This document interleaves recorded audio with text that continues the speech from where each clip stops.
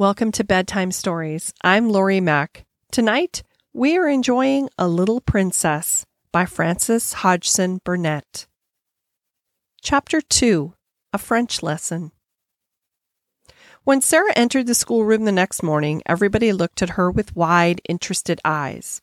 By the time every pupil, from Lavinia Herbert, who was nearly 13 and felt quite grown up, to Lottie Lee, who was only just 4 and the baby of the school, had heard a great deal about her. They knew very certainly that she was Miss Minchin's show pupil and was considered a credit to the establishment. One or two of them had even caught a glimpse of her French maid, Mariette, who had arrived the evening before. Lavinia had managed to pass Sarah's room when the door was open, and she had seen Mariette opening a box which had arrived late from some shop. It was full of petticoats with lace frills on them. Frills and frills, she whispered to her friend Jessie as she bent over her geography. I saw her shaking them out. I heard Miss Minchin say to Miss Amelia that her clothes were so grand that they were ridiculous for a child. My mamma says that children should be dressed simply. She has got one of those petticoats on now. I saw it when she sat down. She has silk stockings on, too, whispered Jessie, bending over her geography also. And what little feet! I never saw such little feet. Oh, sniffed Lavinia spitefully, that is the way her slippers are made. My mamma says that even big feet can be made to look small if you have a clever shoemaker. I don't think she's that pretty at all, and her eyes are such a queer color. She isn't pretty as other people are, said Jessie, stealing a glance across the room, but she makes you want to look at her again. She has tremendously long eyelashes, but her eyes are almost green. Sarah was sitting quietly in her seat, waiting to be told what to do. She had been placed near Miss Minchin's desk, and she was not abashed at all by the many pairs of eyes watching it.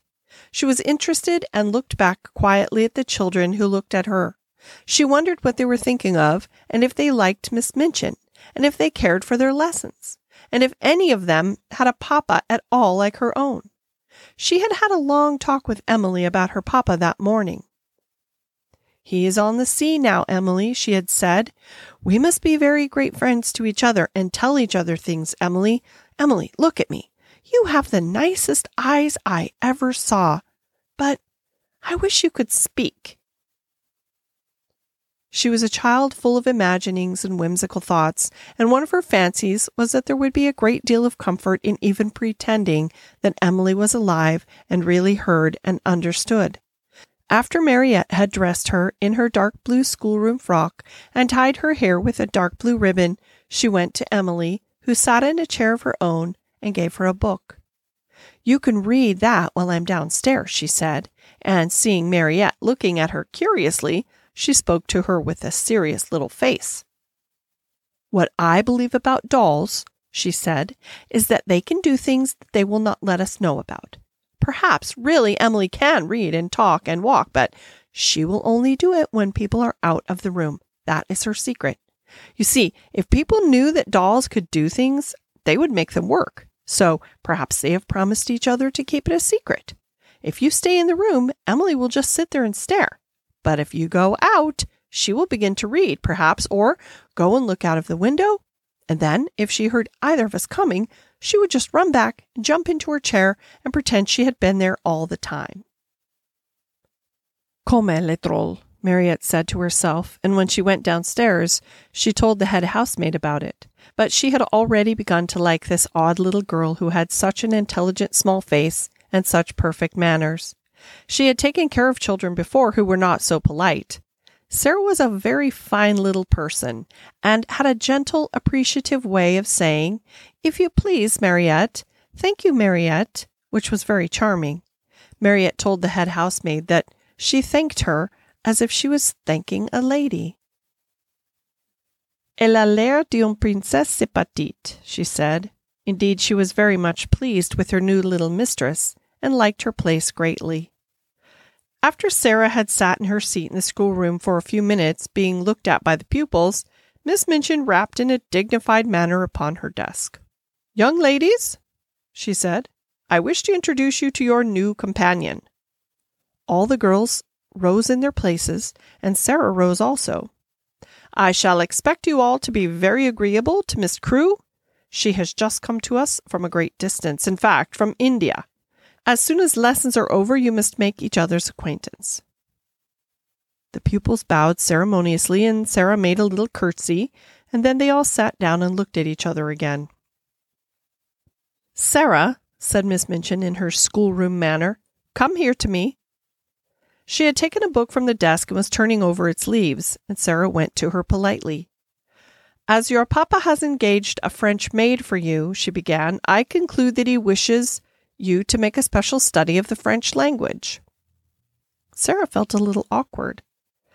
I think he engaged her, she said, because he thought I would like her, Miss Minchin. I am afraid, said Miss Minchin, with a slightly sour smile, that you have been a very spoiled little girl and always imagine that things are done because you like them. My impression is that your papa wished you to learn French. If Sarah had been older or less punctilious about being quite polite to people, she could have explained herself in a very few words, but, as it was, she felt a flush rising on her cheeks. Miss Minchin was a very severe and imposing person, and she seemed so absolutely sure that Sarah knew nothing whatever of French that she felt as if it would be almost rude to correct her. The truth was that Sarah could not remember a time when she had not seemed to know French. Her father had often spoken it to her when she had been a baby. Her mother had been a Frenchwoman, and Captain Crewe had loved her language. So it happened that Sarah had always heard and been familiar with it. I have never really learned French, but, she began, trying shyly to make herself clear.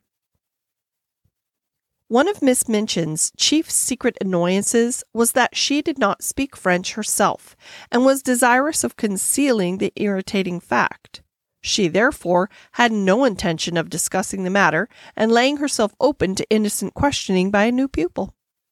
That is enough, she said with polite tartness. If you have not learned, you must begin at once. The French master, Monsieur Dufarge, will be in a few minutes. Take this book and look at it until he arrives. Sarah's cheeks felt warm. She went back to her seat and opened the book. She looked at the first page with a grave face. She knew it would be rude to smile, and she was very determined not to be rude. But it was very odd to find herself expected to study a page which told her that le père meant the father and la mère meant the mother. Miss Minchin glanced toward her scrutinizingly. You look rather cross, Sarah, she said. I'm sorry that you do not like the idea of learning French. Oh, I am very fond of it, answered Sarah, thinking that she would try again, but you must not say but when you are told to do things, said Miss Minchin. Look at your book again. And Sarah did so, and did not smile, even when she found that les filles meant the son, and les frères meant the brother. When Monsieur Dufarge comes, she thought, I can make him understand. Monsieur Dufarge arrived very shortly afterward. He was a very nice, intelligent, middle-aged Frenchman, and he looked interested when his eyes fell upon Sarah, trying politely to seem absorbed in her little book of phrases. Is this the new pupil for me, madame? He said to Miss Minchin. I hope this is my good fortune. Her papa, Captain Crewe, is very anxious that she should begin the language, but I am afraid she has a childish prejudice against it. She does not seem to wish to learn, said Miss Minchin. Oh, I am sorry of that, mademoiselle, he said kindly to Sarah. Perhaps when we begin to study together, I may show you that it is a charming tongue. Little Sarah rose in her seat. She was beginning to feel rather desperate, as if she were almost in disgrace. She looked up into Monsieur Dufarge's face with her big green-gray eyes. They were quite innocently appealing. She knew he would understand as soon as she spoke. She began to explain quite simply in pretty and fluent French. Madame had not understood.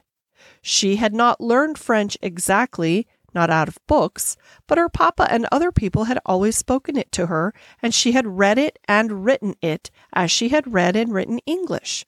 Her papa loved it, and she loved it because he did. Her dear mamma, who had died when she was born, had been French. She would be glad to learn anything Monsieur would teach her, but what she had tried to explain to Madame was that she already knew the words in this book, and she held out the little book of phrases. When she began to speak, Miss Minchin started quite violently and sat staring at her over her eyeglasses almost indignantly until she had finished. Monsieur Dufarge began to smile, and his smile was one of great pleasure. To hear this pretty childish voice speaking his own language so simply and charmingly made him feel almost as if he were in his native land, which, in dark foggy days in London, sometimes seemed worlds away. When she had finished, he took the phrase book from her with a look almost affectionate. But he spoke to Miss Minchin. "Ah, Madame," he said, "there is not much I can teach her. She has not learned French. She is French. Her accent is exquisite." "You ought to have told me," exclaimed Miss Minchin, much mortified, turning to Sarah. I tried," said Sarah. I suppose I did not begin right." Miss Minchin knew she had tried, and that it had not been her fault that she was not allowed to explain. And when she saw that the pupils had been listening, and that Lavinia and Jessie were giggling behind their French grammars, she felt infuriated. "Silence, young ladies," she said severely, rapping upon the desk. "Silence at once!" And she began from that minute to feel rather a grudge against her show pupil. That is all for tonight. Good night.